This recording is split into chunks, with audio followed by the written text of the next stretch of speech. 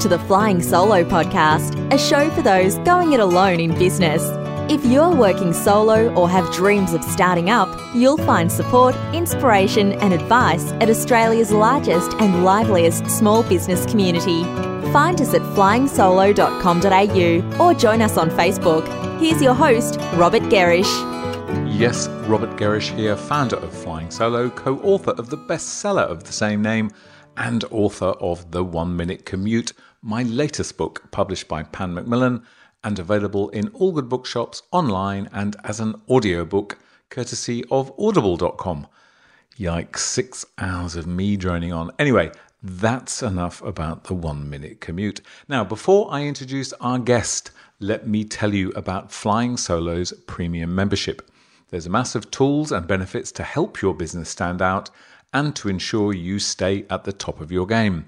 As part of membership, you get a full-page listing in the directory, entry to a private discussion group, access to a library of over 80 how-to videos, a copy of the Flying Solo book, and much, much more, all for just $99. Head to the join page to find out more. Now, let me tell you about today's guest. His name is Craig O'Brien, a man I've come to know quite well in the past year. He's had a long and fruitful career at the big end of town, and following a long spell in Asia, is now back in Perth, where he helps business owners achieve better business outcomes and enjoy a better life. Craig has a master's degree in industrial and organizational psychology from City University, New York, and as we'll find out, is a firm believer that when we need to make change, we've got to go deep and to understand what drives us and why. Hello, Craig. Thank you very much for joining us. Hi, Robert. Thank you for having me on the show. That's good. Now, look, I know that when you get talking about things, you do go deep, and I'm really looking forward to that. We're at the, still in the earliest stage of a new year, so changes, for many of us, changes are things that we need to do. So behavioural change, that's the expression, isn't it? What is it and why should we give a damn? Well, as behavioural change, human behavioural change is something that we all aspire to, and we all talk about it quite regularly. And I think one of the simple examples of it is quite a few of us, myself included, will be saying maybe lose a couple of kilos.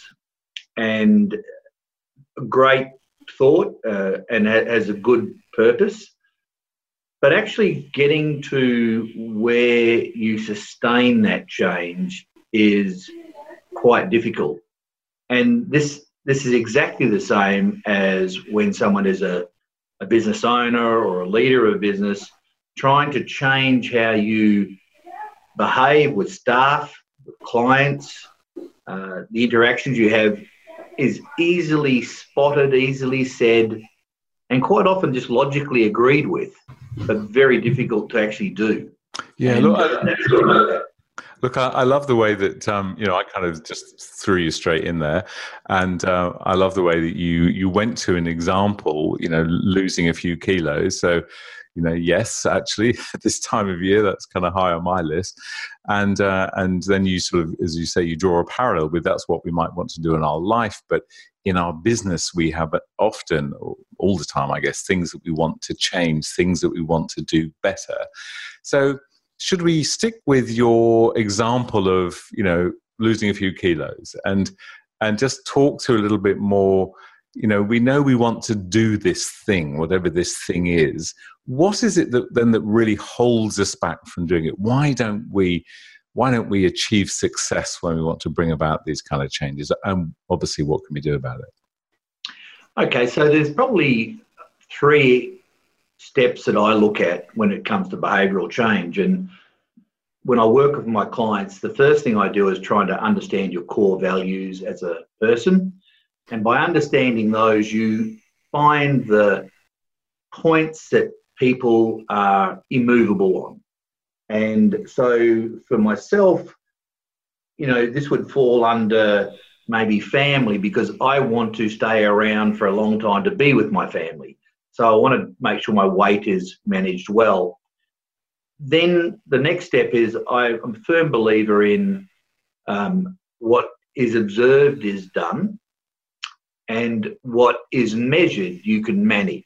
So when I look at something like one of the most successful things I did to lose weight was join up with a particular program where they go in every week, they weigh you, they discuss your diet, they offer you alternatives in food, and you monitor it and you move forward. So in that process, I was able to have someone work with me. So I'm partnered. I don't just rely on it myself. I have someone to watch what I do, observe me. We measure my weights. We discuss the foods I'm intaking.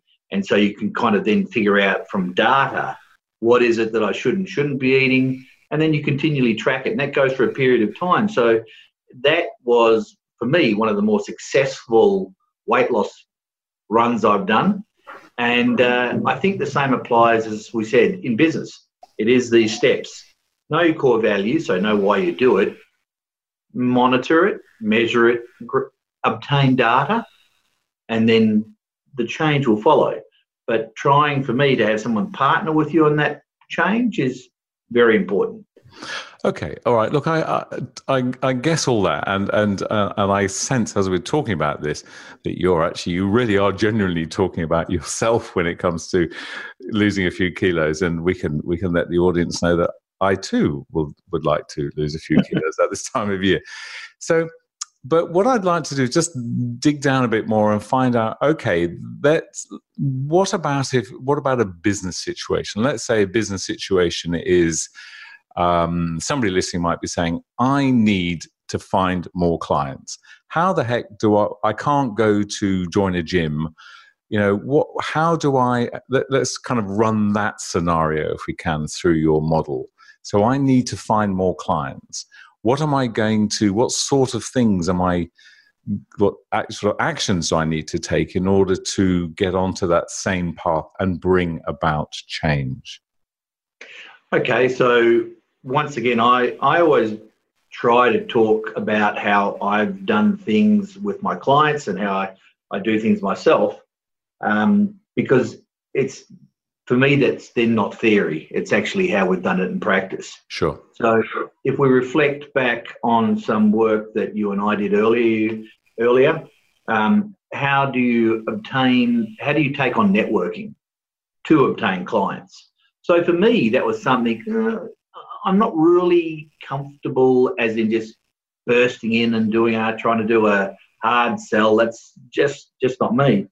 But if I look at, once again, my core values of trying to have integrity and honesty, and if I apply that to myself, one of the other ones is that I believe I should be a lifelong learner. And you triggered for me this understanding that when you go out to meet people, go out as an investigative journalist.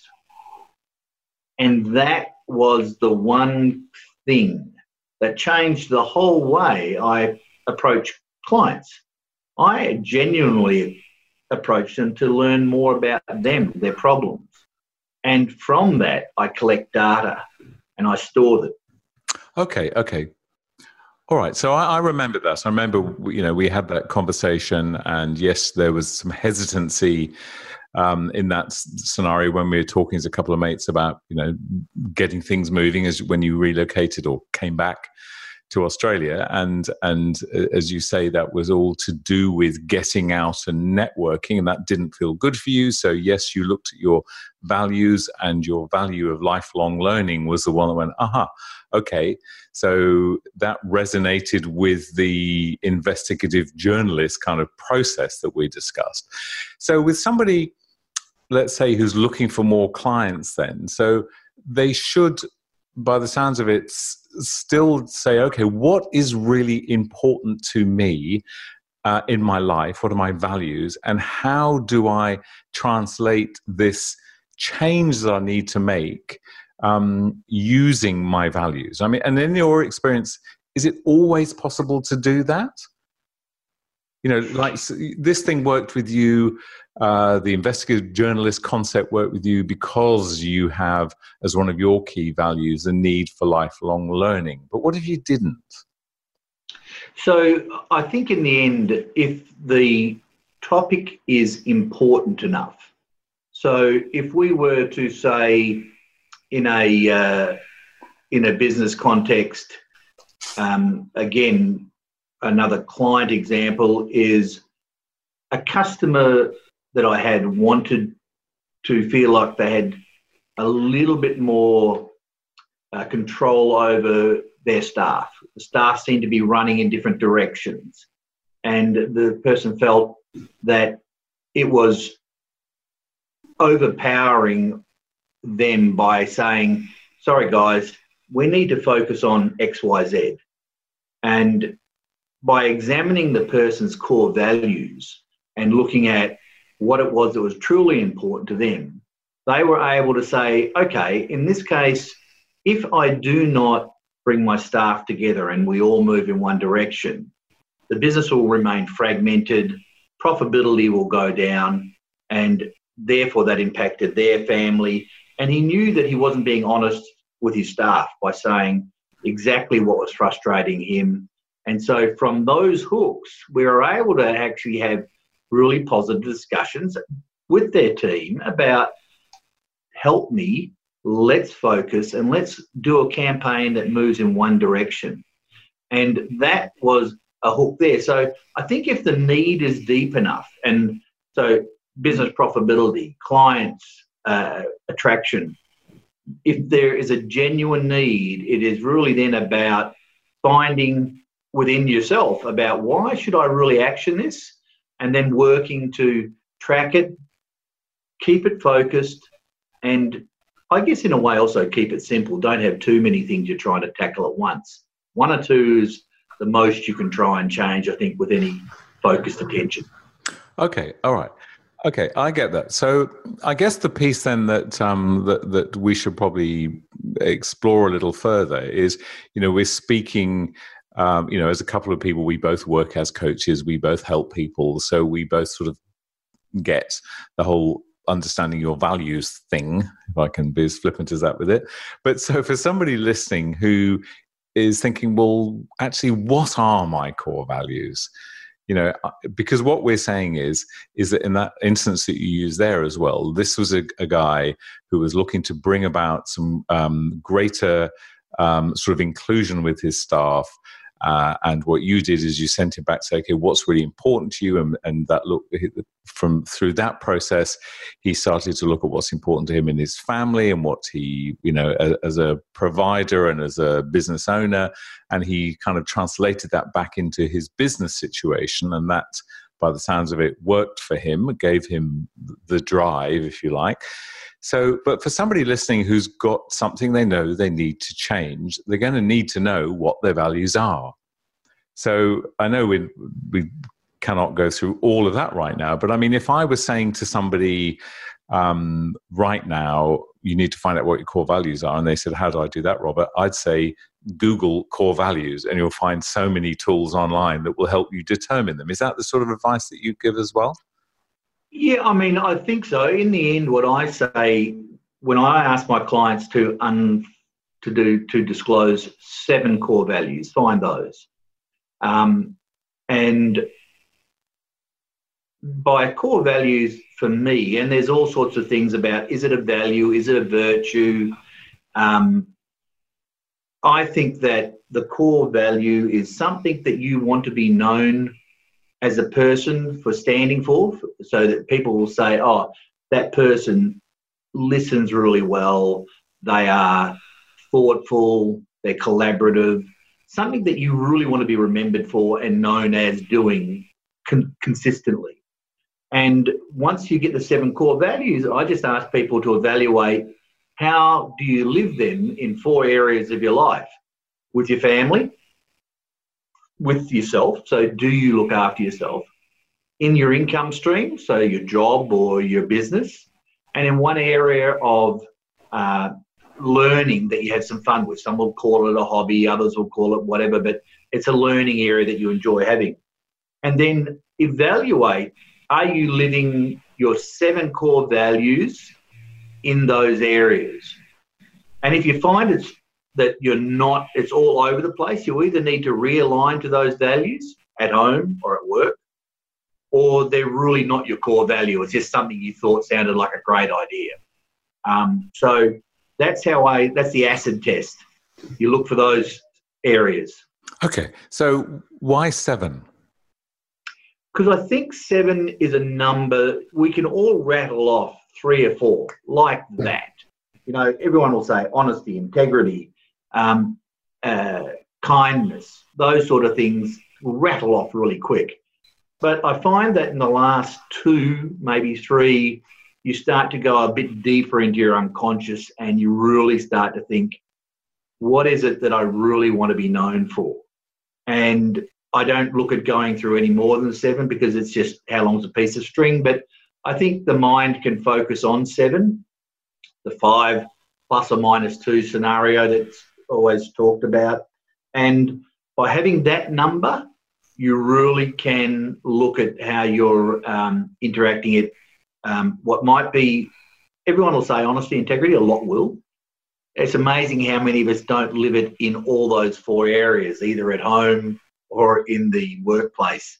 We might be great at home, but maybe not so good at work. But that's where you're seen as disingenuous. You're seen as someone that does things only for themselves. And therefore, that's when you end up having people issues because they know that you're not genuine. So these core values actually allow you to live a genuine life. And that is what I think you want to be known as, a person that is truly genuine. That way you can create change. Okay, so are you saying that in Craig O'Brien's ideal world, would everybody you bump into be able to rattle off their 7 core values? Is it that important? I don't think everyone can, because everyone I talk to, it is really difficult. And we always get them to write down the 7 while I'm doing a discussion with them. But I always ask them to go away and really evaluate, do these stick with them? Do they really feel right? And sometimes they'll come back and say, no, this is what I really meant. I think it's always a matter of then processing it.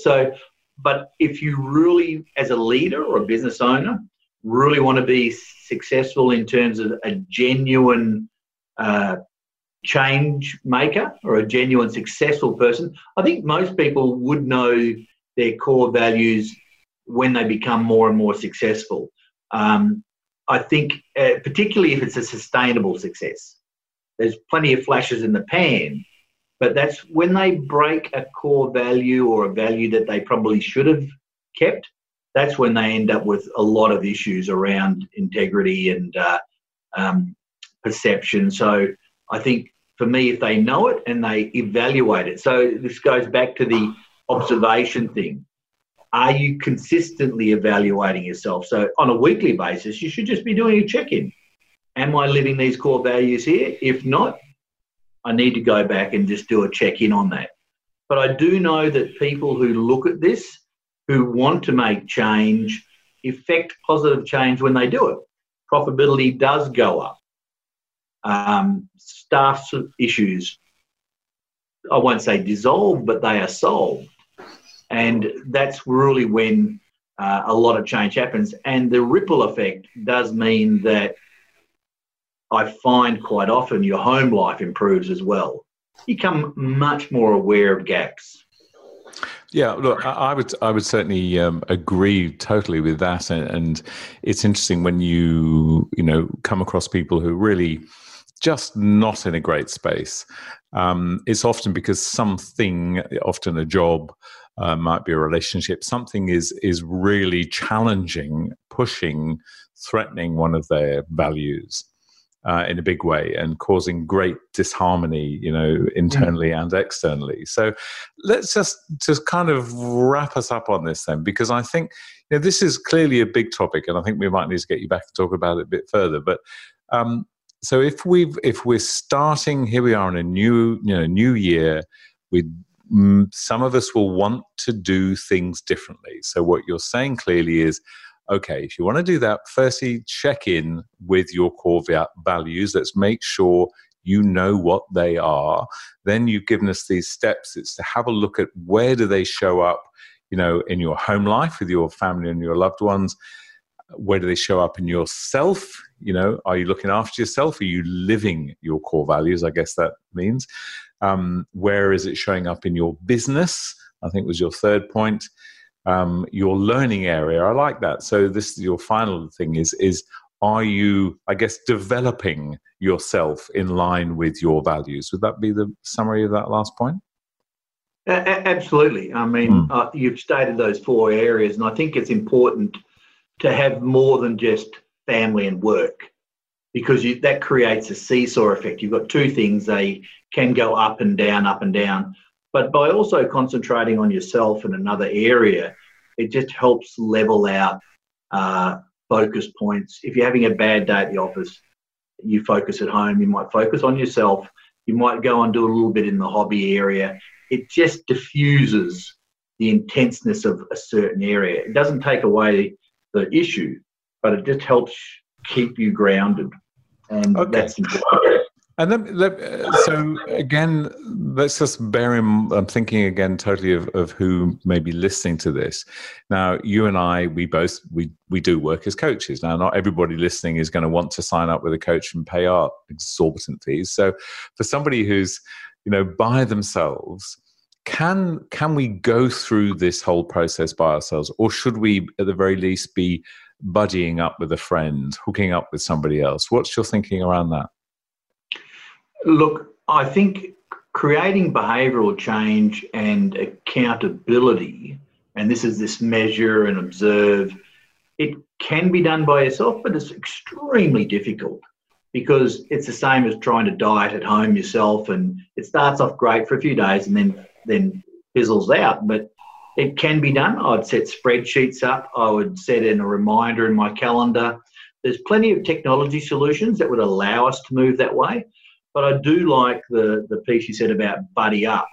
I would probably look to buddy up with another business owner, someone that's a colleague, less so with a family or a really close personal friend, because I don't know that they will tell it as it is. And also they have a very different perspective. You really want someone that is neutral and observes you in terms of, have you undertaken these actions? What are some of the issues that you're working through? So I think having a buddy is a really, really, really good solution. And as you said, coaches are the other option. But I think all these things work if you stay focused, if you set in the reminders, and if you set points where you will visit the topic. And it's this knowing that the data is there, evaluating it. That's the piece I think is the most important to create the change. All right. Terrific. Okay. Well, look, Craig O'Brien, if we want to find out more about you, where should we go? craigobrien.com.au is the new website I've got. So have a look there. We've got email, contact details, phone numbers. Happy to talk to anyone. And help them design whatever it is that they need for their change, and then they can go away and have a crack at it.